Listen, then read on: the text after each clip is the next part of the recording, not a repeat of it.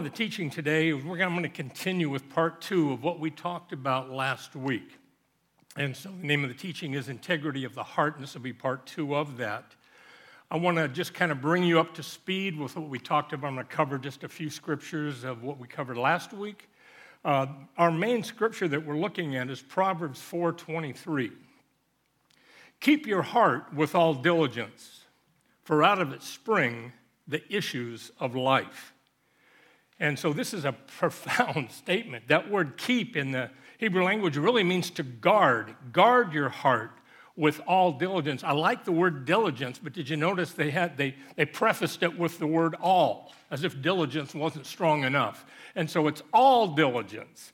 And that when you look that word diligence up, it actually means focused attention. So it's talking about all of your focused attention, and it even has the meaning of to guard, again, to guard with all of your focused attention.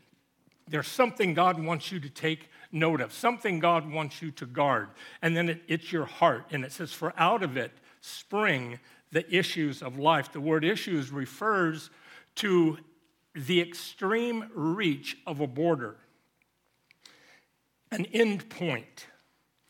And so God is saying here, keep your heart with all diligence, for out of its spring, there's a fullness of life that he wants you to encounter. And that word also, issues, also talks about deliverance and also escapes from hardship and harm.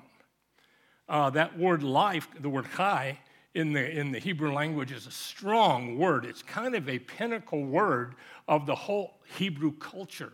And this word literally doesn't just mean life as in just breathing. It's talking about life in flourishing, the flourishing life, the fullness of life.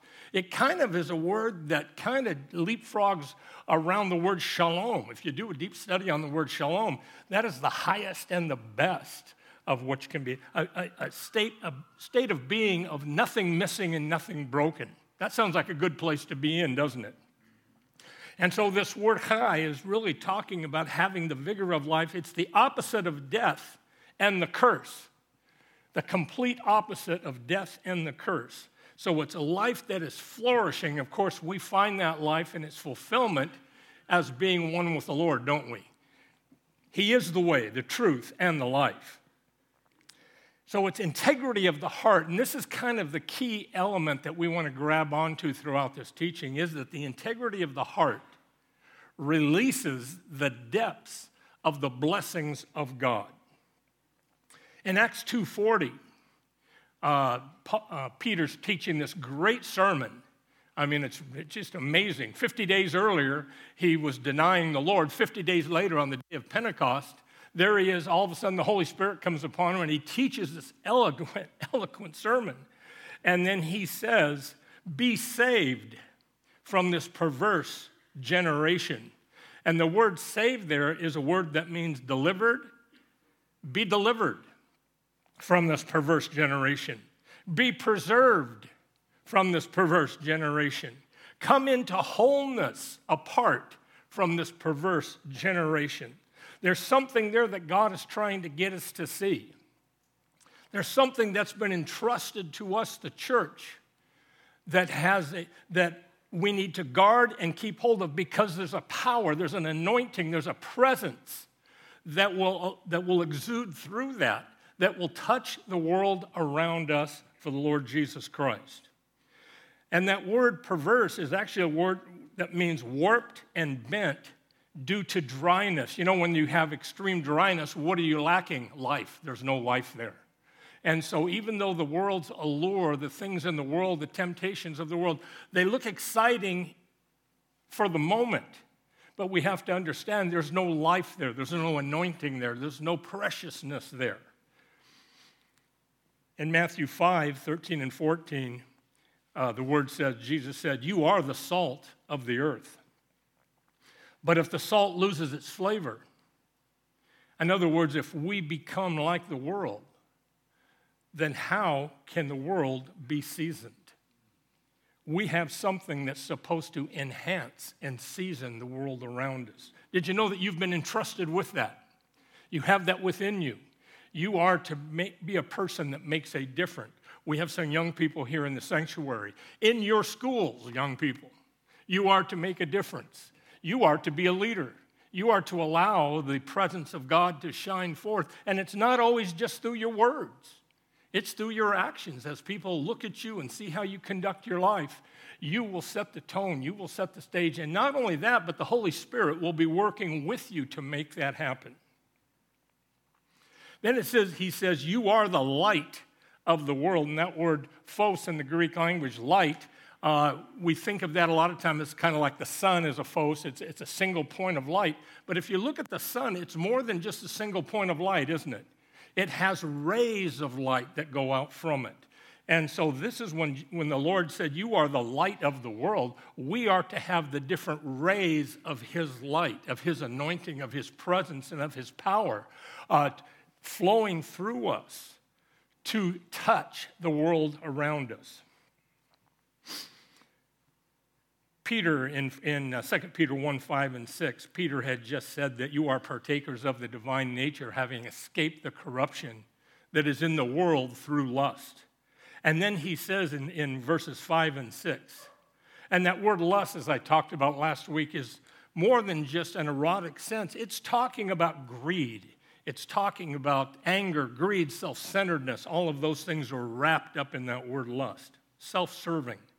Then he says in 5:6, he says, but also for this very reason. Why? So you can escape the corruption that is in the world through lust. But also for this very reason, giving all diligence. There it is again, all diligence.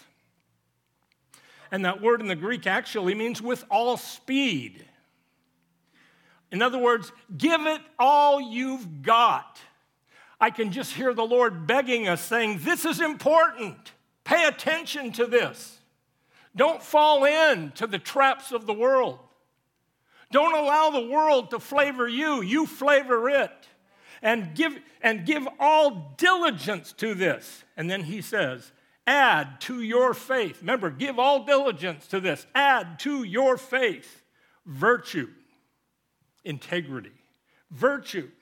To virtue, knowledge. To knowledge, self-control. To self-control, perseverance. To perseverance, godliness. He says you are to, with all speed, with all diligence, with all you've got, make sure you are continually adding these things to your faith. That word virtue means a virtuous course of thought, feeling, or action that leads to moral goodness. Any particular moral excellence as modesty or purity. In other words, doing the right thing. And for a believer, what is doing the right thing? Doing the Word of God, amen? Being a worshiper, as Pastor Ryan was talking about, is to take that time as one of your non-negotiables in life and to honor the Lord daily, to be in the Word of God daily, to be learning about this new life as being one with Him. Last week we ended with Daniel 11, 32 and 33 that says, but the people who know their God shall be strong and carry out great exploits. Did you know that that's a mandate for your life? But the people who know their God, I'm looking out across the sanctuary here today, and I know there's people watching today. They know the Lord. You know the Lord. And so it says here that the people who know their God shall be strong and carry out great exploits. And those of the people who understand shall instruct many. In other words, your life is to be a testimony and a light that touches many lives who are watching you. And I'll tell you something, the Holy Spirit will make sure that other people are watching you. Years ago when I first came to this church, I had been a drug dealer for many years and lived a completely opposite life than I'm living now and involved in a lot of terrible things. And when I came to this church, now trust me, integrity was not in my vocabulary back then. Okay, there was no integrity in my life. I didn't even know what the word meant. And I remember when I came to this church, somebody said to me, you really are a man of integrity. I almost thought he was cussing at me. I asked him, I said, what did you just say? He said, I said, you're a man of integrity. And I said, I don't know what, and I was learning, because, my vocabulary back then was wow, dude, hey, woo, and a whole bunch of four-letter words, thrown in the mix. And so I said, I need to know what that word means that you just used. And he told me what it meant. And so I remember another time I was standing in this church was over, and then somebody walked up to me, tapped me on the shoulder, and said, I've been watching your life ever since you've come into this church. I've been watching you, and you really have taught me a lot of things through your actions. I thought, wow, my life was preaching something. I didn't even know who this person was.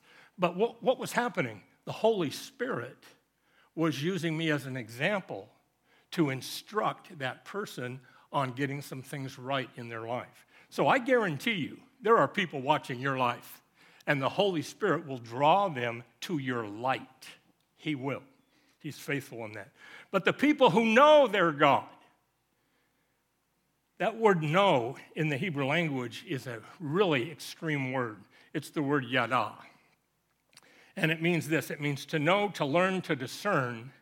But it also means this, to know by experiencing, experiential knowledge. This is a word, and it means intimacy. This is a word in the Bible where it says, and Adam knew Eve. Did you know that scripture, and Adam knew Eve, means more than, hey, how you doing? It was like, hey, how you doing? He knew Eve. And they had children because of that knowing.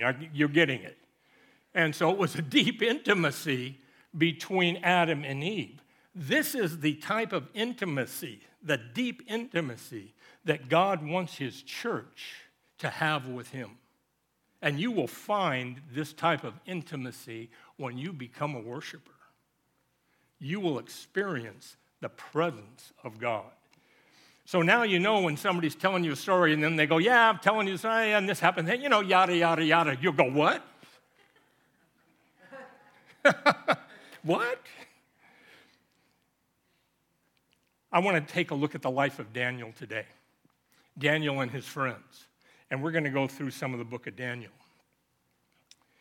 So let me bring you up to speed here on where we're going to be talking about. Daniel and his friends, these were Jews in captivity in Babylon. And so in 722, Israel, the 10 tribes of Israel, the northern kingdom, go into captivity into Assyria in 722. Later on, and Isaiah's prophesying to the northern kingdom primarily, warning them to repent and turn from their wicked ways. They don't. The Assyrians come down, take them into Assyria, and they go into captivity. The other two tribes, Benjamin and Judah, are the southern kingdom. And they are a little bit better. They're doing a little bit better than Israel did. But slowly, corruption and perversion filter into the southern kingdom. And so Jeremiah, the book of Jeremiah, is predominantly preaching to and prophesying to Judah, telling them the same story. Repent, turn, you're going to go into captivity. Turn, I don't want to do this. And they just will not turn from the wicked ways. And so they continue on, and at 605, the first group are deported to Babylon. Then there's another group in 597, and then eventually in 586, Nebuchadnezzar comes again and takes a third group out, and he destroys Jerusalem and the temple. And so there are three groups that are deported to Babylon. This is all because of their lust, perversion, self-centeredness. It's all about me. This is what I want. I don't care what you said, God. I want to do this.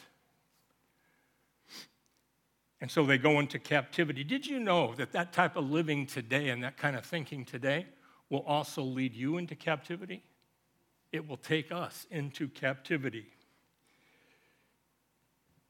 Proverbs 16:25 is one of my favorite scriptures that says, there is a way that seems right to a man, but its end is the way of death. It seems right, but it's not the right way to go. In Jeremiah 25, 8 and 9, It says, therefore, thus says the Lord of hosts, because you have not heard my words. Wow. Because you have not heard my words, behold, I will send and take all the families of the north, says the Lord, and Nebuchadnezzar, the king of Babylon, my servant, and will bring them against this land, against its inhabitants, and against these nations all around, and will utterly destroy them and make them an astonishment, a hissing, a perpetual desolations. And this whole land shall be a desolation and an astonishment. And these nations shall serve the king of Babylon 70 years. All they had to do was repent and do what? Serve God. But because they didn't repent, guess what? They got to serve the king of Babylon. They're going to serve somebody, right? They should have made the right decision. Well, let's take a look at Daniel 1, 3 through 21. And the king, now this is the story here. Remember, I said the first people that were taken out of Jerusalem, that was taken out in 605. And Daniel and his friends were part of that first group that left Judah and were taken into Babylon. Then the king instructed Ashpenaz, the master of his eunuchs, to bring some of the children of Israel and some of the king's descendants and some of the nobles, young men in whom there was no blemish, but good looking, gifted in all wisdom, possessing knowledge, and quick to understand, who had the ability to serve in the king's palace, and whom they might teach the language and literature of the Chaldeans. And the king appointed for them a daily provision of the king's delicacies, take note of that word, and of the wine which he drank, and 3 years of training for them, so at the end of that time they might serve before the king. Now among those of the sons of Judah were Daniel, Hananiah, Mishael, and Azariah. To them, the chief of the eunuchs gave names. He changed their names. He gave Daniel the name Belteshazzar, to Hananiah, Shadrach, to Mishael, Meshach, and to Azariah, Abednego. But Daniel purposed in his heart. Did you hear that? Daniel made a decision. Daniel set up some non-negotiables for himself. But Daniel purposed in his heart that he would not defile himself with the portion of the king's delicacies.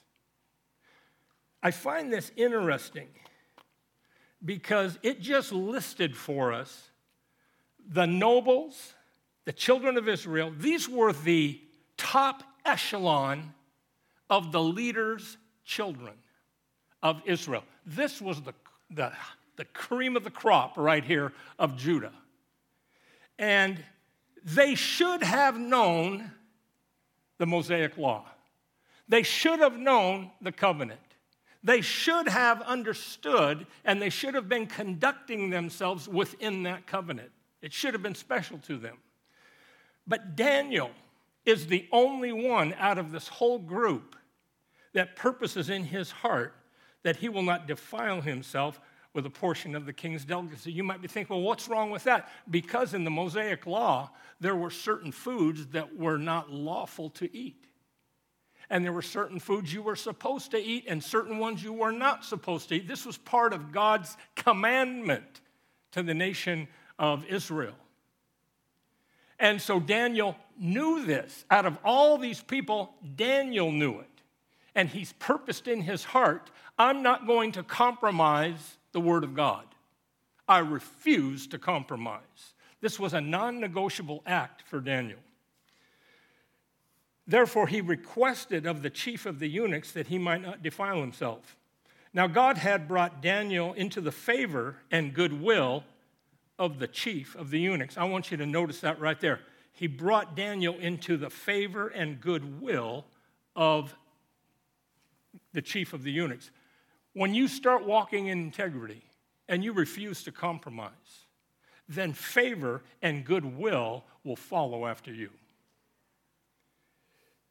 And the chief of the eunuchs said to Daniel, I fear my lord the king, who has appointed your food and your drink, for why should he see your faces looking worse than the young men who are of your age? Then you would endanger my head before the king. So Daniel said to the steward, whom the chief of the eunuchs had set over Daniel, Hananiah, Mishael, and Azariah, please test your servants for 10 days, and let them give us vegetables to eat and water to drink. And then let our appearance be examined before you, and the appearance of the young men who eat the portion of the king's delicacy. And as you see fit, so deal with your servants. Daniel knew something about this. For him to make a statement like that, he knew that obedience and integrity of heart before the Lord brought benefits. He knew that. Otherwise, he wouldn't be able to make such a bold statement. So he consented with them in this matter and tested them 10 days. And at the end of 10 days, their features appeared better and fatter in the flesh than all the young men who ate the portion of the king's delicacies. Thus the steward took away their portion of delicacies and wine, and that they were to drink, and gave them vegetables. Now, check out verse 17. As for these 4 young men, number one, I want you to see this. Daniel's the one who purposed in his heart. But did you see his leadership had an effect on 3 other men? 3 other men, it takes one person to make a stand. Just one person to do the right thing before God and say, I'm not going to compromise. And there will be others that will see your stand and will follow suit. As for these 4 young men, God gave them knowledge and skill in all literature and wisdom, and Daniel had understanding in all visions and dreams. Their stand of integrity released supernatural benefits of the kingdom into their lives. You really got to catch that. You might be looking at this and saying, yeah, well, those are Bible characters. No, I want to tell you something. They're people just like us, just like you, just like me.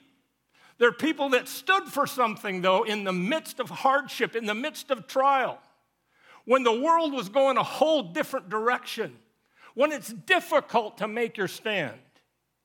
They made a stand. And when they made that stand before God, God poured out a supernatural abundance upon them to aid them in their leadership to effect change in other people's lives. Now, at the end of days, when the king had said that they should be brought in, the chief of the eunuchs brought them in before Nebuchadnezzar. When it says at the end of days, you need to understand this is at the end of 3 years. At the beginning, it said that they will be trained for 3 years. So at the end of days, this is 3 years later, that they were brought in before Nebuchadnezzar. Then the king interviewed them, and check out what the king said. Remember, this is a pagan king. He doesn't know God. He's serving idols. He's serving false gods. And this king interviewed them, and among them all, none was found like Daniel, Hananiah, Mishael, and Azariah. He was astonished. The king took note of this. Therefore, they served before the king. And in all matters of wisdom and understanding about which they served before the king, and in all matters of wisdom and understanding about which the king examined, he found them to be, are you ready for this, 10 times better than all the magicians and astrologers who were in his realm. Then Daniel continued until the first year of King Cyrus. They held on to the Lord and his ways, even in the midst of difficulty, adversity, and temptation. I wonder how many of the people of Judah that were there in captive with him saying, knock it off, Daniel. Quit going against the flow. Just be like us. Quit rocking the boat. Probably many. And when they said, no, we're not going to change. We're going to hold on to these. We're going to hold on to our God.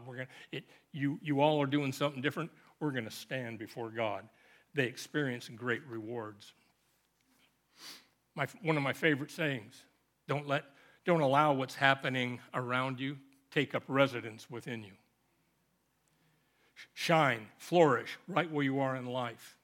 You may be the only, it may seem like you're the only one, but shine, stand, knowing that he is with you. Keep your heart right, for out of the abundance of the heart will flow the presence of God and the goodness of God.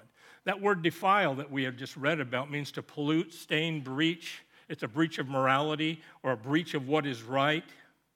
Those word delicacies are things that catch the eye, appear pleasing, delightful, luscious, tempting. These men knew the law of God was certain food restrictions. They kept themselves obedient to God's ways, and the Word of God was non-negotiable for them. No compromise. And this is where the blessings flow. Look at 1 John 2, 16 and 17. And this really covers every temptation that will come against you, that will come your way. For all that is in the world, the lust of the flesh, the lust of the eyes, and the pride of life is not of the Father, but is of the world. And the world is passing away in the lust of it. But he who does the will of God abides forever.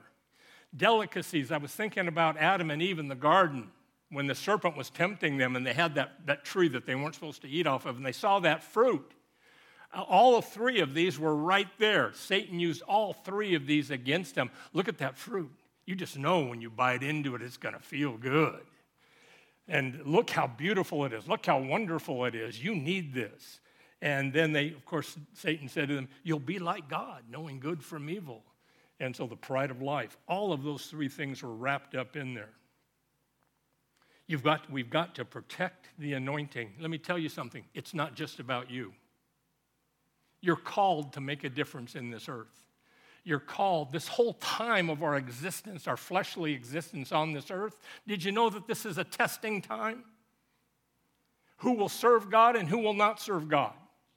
Who will be born again and who will reject the Lord Jesus Christ? That's what this world is all about. Yes, it's very simplistic, which I just said. But that's really what it's all about. Who will serve God and who will reject? And so we have a mandate in our lives to be testimonies of the power of God. I want to get back. I used to tell the Lord all the time, I want to get back to the book of Acts. I want to have happening in the church. And he said, that was just the beginning. He says, you should be living far above what happened in the book of Acts. You should be living in greater things than what they walked in. Well, I'm aiming my life to get back into that area. And I know you are too. In chapter 2 of Daniel, Nebuchadnezzar had a dream that bothered him.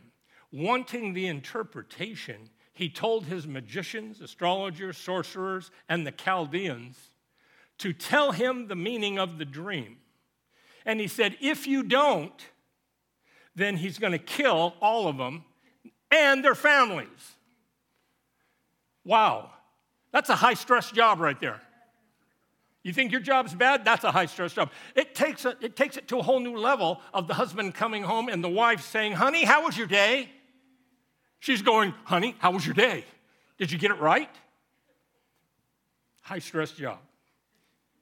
And so in Daniel 2, 16 through 19, remember Daniel had been given, through his integrity, had been given the ability to interpret dreams and visions.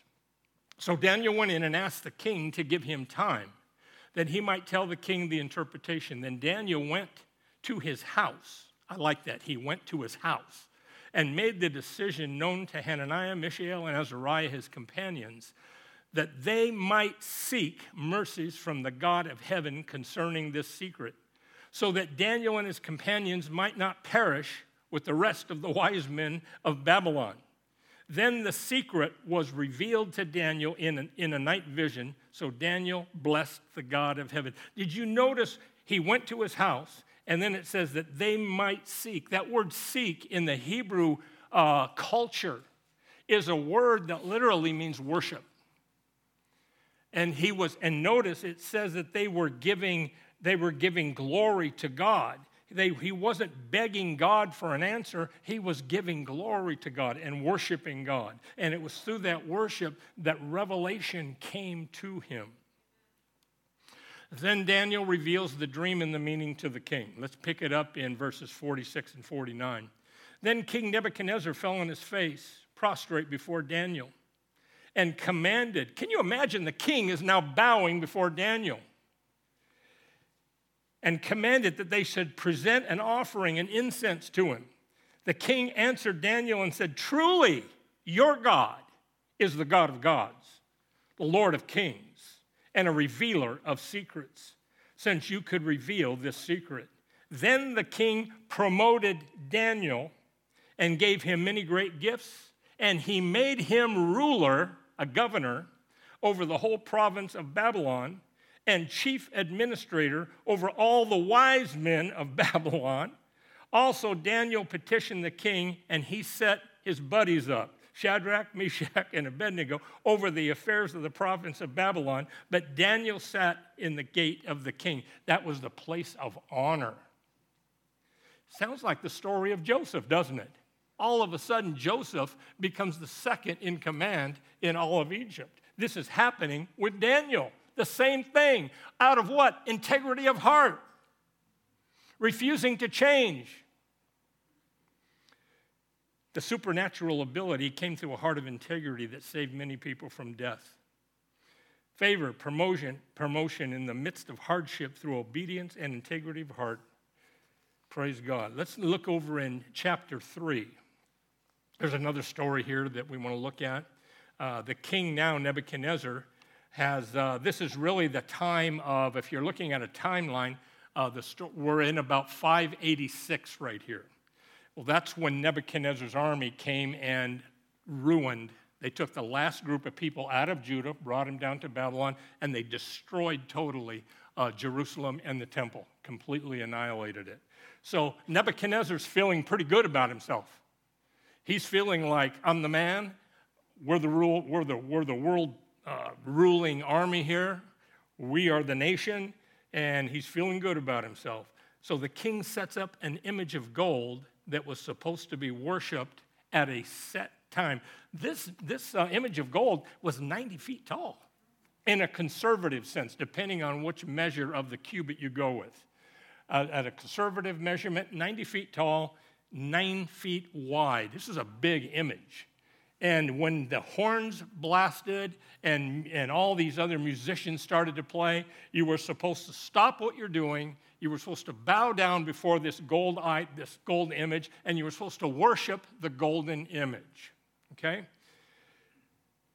And so we pick it up in verse 6 of chapter 3. And whoever does not fall down and worship shall be cast immediately into the midst of a burning fiery furnace. Wow, that's some pretty serious stuff right there. Worship, turn or burn, right? That's kind of it. You're going to worship or you're going to burn. Then certain Chaldeans, who were these certain Chaldeans? Remember when Daniel was set over all of the wise men of Babylon? He was promoted. He was a foreigner.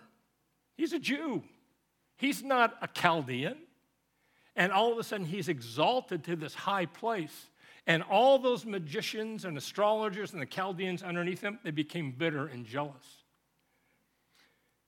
So these certain Chaldeans, these bitter, wise men, came to the king and accused the Jews in verse 8. Let's look at verse 12 now. They said, there are certain Jews whom you have set over the affairs of the province of Babylon. Shadrach, Meshach, and Abednego. These men, O king, have not paid due respect to you. They do not serve your gods or worship the gold image which you have set up.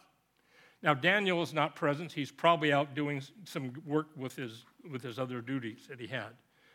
In verse 15, it says, now, the king says to them, now, if you are ready at the time you hear the sound of the horn, flute, harp, lyre, psaltery, in symphony with all kinds of music, and you fall down and worship the image which I have made, good. But if you do not worship, notice that, but if you do not worship, you will be cast immediately into the midst of the burning fiery furnace. I want you to see that what I just said right there, this is, and when you're looking at context of Scripture, you're looking at this is the subject of the context of Scripture for the next few blocks of Scripture. This is the main point, so hold on to that. Because this is the key to understanding something that has been misunderstood and mispreached for many, many, many years within the church. We're going to see this now. We're going to get it. But if you do not worship, you shall be cast immediately into the burning midst of a burning fiery furnace. And then he says, and who is the God who will deliver you from my hands? Then in verse 16 through 18, Shadrach, Meshach, and Abednego answer and said to the king, O Nebuchadnezzar, remember he said, and who is the God? He says, we have no need to answer you in this matter. In other words, they said, we have nothing to prove here. We know who is the King of Kings and the Lord of Lords. Then look at verse 17. If that is the case, that is a key statement. If that is the case, what's he talking about? If that is the case, that we don't bow down, that you're going to throw us into the fiery furnace, if that is the case, our God whom we serve is able to deliver us from the burning fiery furnace. And he will deliver us. They didn't just say, hey, he's able. They knew the will of God. He's able and he will. Amen? He's able and he will. He will deliver us from your hand, O king. Now look at verse 18. Here's where religion has come in and twisted the understanding and missed it. Because they said, he's able to deliver us and he will deliver us from your hand. But if not, let it be known to you, O king, that we do not serve your gods, nor will we worship the gold image which you have set up. Religion, here's how religion has twisted this. Our God is able to deliver us, and he will deliver us. But if not, and I've heard people preach this over and over again. See, God doesn't always answer prayers. Sometimes your prayers will go unanswered.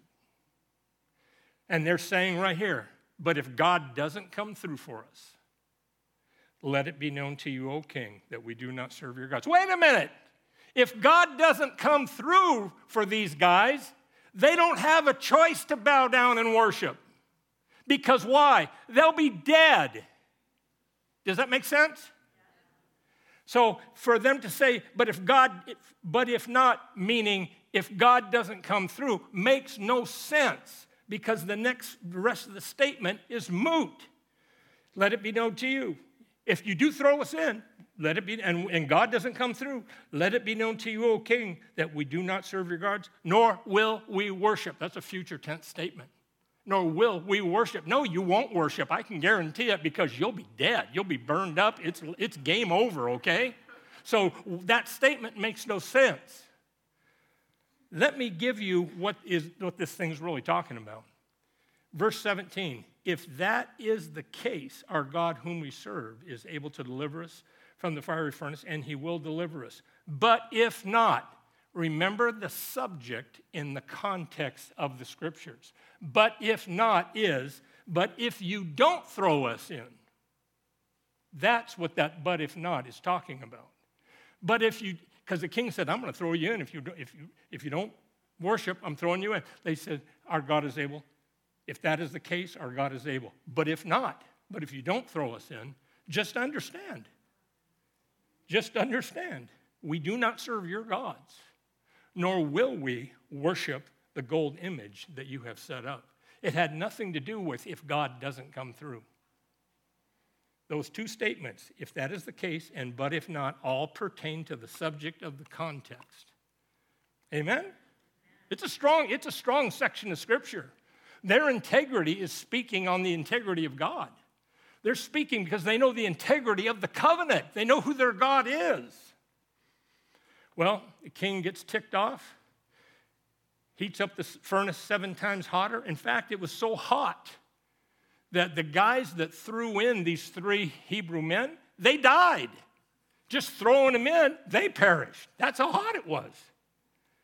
Let's look at verse 24. Then Nebuchadnezzar was astonished, and he rose in haste and spoke, saying to his counselors, "Did we not cast in 3 men bound in the midst of the fire?" They answered and said to the king, "True, king.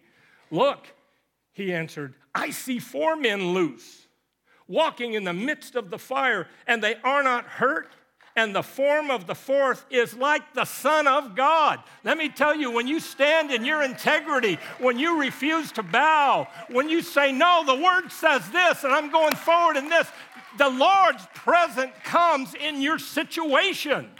And he will deliver you. And God is looking for people to stand on his word. He's looking for people that will make a difference. He's looking for a church that will not bow. He's looking for a church who will not go the way of the world. He's looking for a church that will allow the anointing of God to function and flow.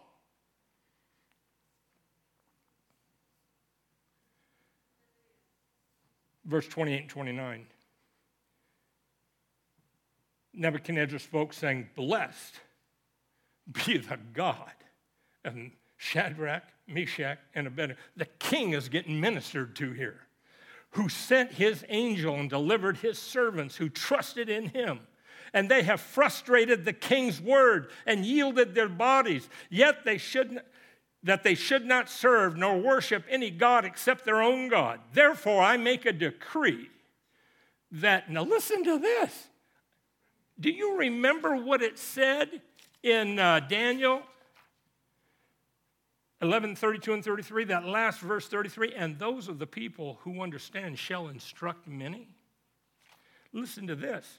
"Therefore I make a decree that any people, nation, or language which speaks anything amiss against the God of Shadrach, Meshach, and Abednego shall be cut in pieces." That affected nations. "And their house shall be made an ash heap, because there is no other God who can deliver like this." This is a pagan king that saw that. Luke 6:45, "A good man out of the good treasure of his heart brings forth good, and an evil man out of the evil treasure of his heart brings forth evil. For out of the abundance of the heart, the mouth speaks." Out of those 3 men, out of the abundance of their heart, they spoke, because they walked in integrity of heart. They knew their God. They understood the covenant, and they spoke in abundance of faith and said, "Our God will deliver us." They knew their God. They understood the covenant. It's that scripture in Daniel 11, "But the people who know their God shall be strong and carry out great exploits." Did you know that scripture in Daniel 11:32, do you know who spoke that scripture? That scripture, if you read the book of Daniel, that scripture was spoken by Gabriel, the archangel. He came from the very throne of God to Daniel over many occasions and gave him direction of how world history will go. And this angel says, the angel that's in the presence of God says, "And the people that know their God shall be strong and carry out great exploits." Praise God. Their faith was non-negotiable, and they stood strong, counting on their non-negotiable God. Let's look at one more before we close. Now, we're going to progress 48 years to the future. 3 kings have come and gone, 3 kings later, and 48 years later. Now, King Darius the Mede appoints Daniel as one of the 3 governors with 120 civic leaders who were to report to him and give an accounting. So here's a whole nother king that sees something in Daniel and puts him over the whole area. And the same thing, these 120 civic leaders that are under Daniel, they're jealous. They don't like what's happening. They understand he's a foreigner. Who is this guy? He's not a Chaldean. He's not a Mede. He's not a Persian. What's going on here? Why is this Jew? Why is this Hebrew man set over us? We don't like it. And so they devise a plan to get rid of Daniel. And there's something about the Medes and the Persians. They have law that once it's put into law, and once it's written down, and once the king puts a signet ring to it, once it's established, that law cannot be changed. It's set in stone and it cannot be changed. So they understand that loophole in the legal system, and they say, we're going to trap Daniel. We're going to get rid of him this time. And so they devise a plan. They manipulate King Darius. Let's look at it in Daniel 6, 7 through 9. And they said to the king, all the governors of the kingdom, the administrators and the satraps and the counselors and advisors have consulted together to establish a royal statute and to make a firm decree that whoever petitions any god or man for 30 days, except you, O king, shall be cast into the den of lions. Now, O king, establish the decree and sign the writings so that it cannot be changed according to the law of the Medes and the Persians, which does not alter. Therefore, King Darius, I'm going to add in haste, signed the written decree. These jealous leaders manipulate King Darius to kill Daniel. They knew how Daniel's life was. They knew what he did every day, how he prayed 3 times to his God every day. They watched this over and over and over. Daniel had a lifestyle, his whole life of doing this. Everybody in the city knew what Daniel did. And they were going to use this against Daniel to get rid of him. Let's look at verse 10. Now, when Daniel knew that the writing was signed, I love this. When Daniel knew that the writing was signed, he went home. And in his upper room, with his windows open toward Jerusalem, he knelt down on his knees 3 times a day. He didn't change his lifestyle at all. And prayed and gave thanks before his God. He wasn't begging God, oh God, they signed this thing, help me, deliver me. He wasn't doing that. He was resting in the presence of his God, and he's giving thanks. He's worshiping his God. He's at ease. And it says, as was his custom since the early days. You know, since Daniel knew the writing was signed, and you weren't supposed to petition a god or man for 30 days, Daniel could have just waited 30 days. He could have just said, God, I'm going to put on hold my worship to you. This thing's been signed, and so I'm just going to back off for 30 days. Once 30 days is up, I'm going to go back to doing what I've done before. He doesn't negotiate. It's a non-negotiable for him. This is daily living for Daniel. What was the result? Well, Daniel gets thrown into the lion's den. And King Darius, through this, realizes that he was set up by these men. And he's ticked. But he can't do anything about it because it's been signed into law. And it says all day long, King Darius tries to look for a loophole to get Daniel released, but he couldn't find a loophole. And the king is so distraught about this. Why? He saw something different in Daniel. He sees this man as a man of honor, a man of integrity. He sees that God, his God, is working in his life. There's something special about this person. And Daniel and King Darius is saddened, and it says that King Darius even fasted the day and the night, fasting that Daniel's God would deliver him. So Daniel is thrown into the lion's den, left there all night long. Guess what? King Darius comes out in the morning. Daniel, are you there? Are you alive? Did your God deliver you? Yeah, I'm here. I'm just playing with some big kitties. He had a testimony. Man, I got to pet lions, man. And I will just say, can you imagine? He's probably down there going, oh, you're a good boy. Yeah, you're a good boy. You too, yeah, come here. The lions are probably rolling over, and they're probably purring and everything else. The anointing was there. He had a story. Man, I was playing with the lions. I have a cat that I love. He's not quite a lion, but he thinks he is. He thinks he is. Verse 24 and 26. And the king gave the command, and they brought those men out who had accused Daniel, and they cast them into the lion's den. Them, their children, and their wives. I could just imagine the wives going, thanks, Frank. Way to go, buddy. And the lions overpowered them. So you can almost say, well, maybe the lions weren't hungry. No, read this story. And the lions overpowered them and broke all their bones in pieces. Listen to this. before they ever came to the bottom of the floor of the den. While they were in air coming down, the lions nailed them. No, the lions were hungry. There was no anointing on these people. There was an anointing on Daniel. Then King Darius wrote, "To all peoples, nations, and languages that dwell in all the earth, peace be multiplied to you. I make a decree." Then remember the law of the Medes and the Persians? Look at what he's writing out now. "I make a decree that in every dominion of my kingdom, men must tremble and fear before the God of Daniel. For he is the living God and steadfast forever." Praise God.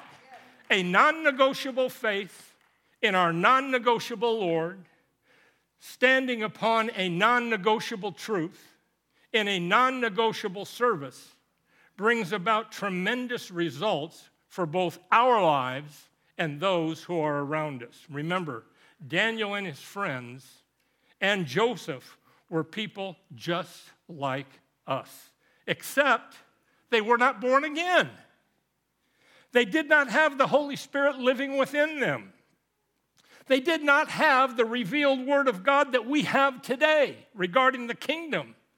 I love the scripture in John 14:12. You had to mark this down. You had to memorize this one. Jesus said, "The works that I do, you also will do. And greater works than these shall you do, because I go to my Father." The works that I do. Have you read the works of Jesus when he walked on the earth? Have you read the book? The works that I do. He said, you, the church, you also will do. And greater works than these shall you do, because I go to my Father. And when he says, I go to my Father, do you know what he's implying?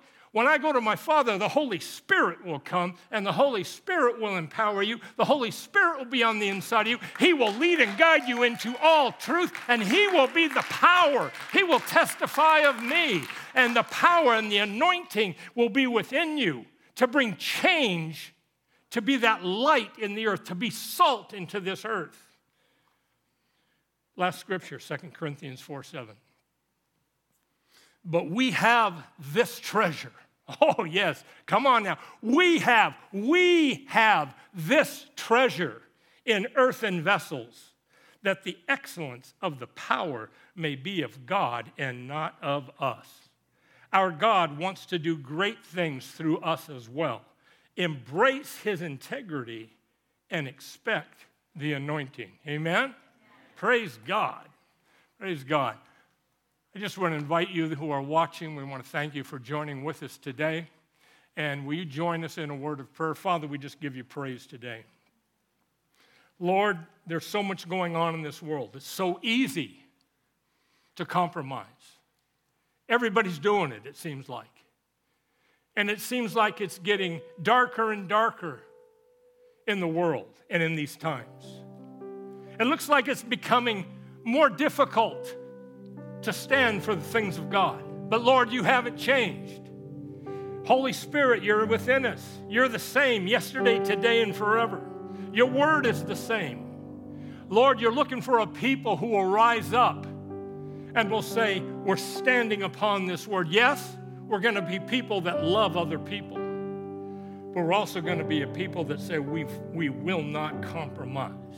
And we are a people who will stand for the things of God, and we will protect the anointing, and we will allow the power of God to flow. If you're watching or if you're here in the sanctuary today and you don't know the Lord Jesus Christ, I want to invite you today to receive him into your heart. It's so simple. Jesus has gone to the cross. He's already done the work. He's already paid for our sin. He's already given himself as a sacrifice. He shed his blood and established the new covenant based on better promises than the old covenant, with the Holy Spirit to help you through this life. He's not a God who's far away. The Holy Spirit is here on the earth, and when you give your life over to him, he comes and dwells on the inside of you. He's a personal God. He cares about every area of your life, and he will lead you, and he will guide you, and he will teach you. He'll help you understand this Bible. He'll give you a family of a church of people that will care about you and will help you to succeed. I implore you today to just say these words: Jesus, come into my heart. Jesus, fill me with your Holy Spirit. If you pray that prayer, that simple prayer, and you mean it, you're changed today. Your name is written in his book of life, and you will dwell with him forever and ever. But on this earth, at this time, you will be empowered to stand and empowered to walk in his supernatural authority.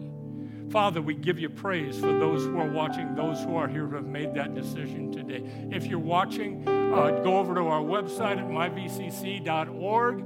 Click on the Contact Us link. Just send us a little email and just say, on this day, on August 29th, I prayed the prayer with Pastor Dan, and I received Jesus into my heart. We'd love to communicate with you. Any questions you may have, I want you to know we are here for you. We will try to answer every question you have. We'll help you in this new walk of faith. We are a family here at Valley Community Church, and we love to get to know you and have you be a part of our family as well. Well, on behalf of Pastor Gary, Pastor Terry, and all of the Valley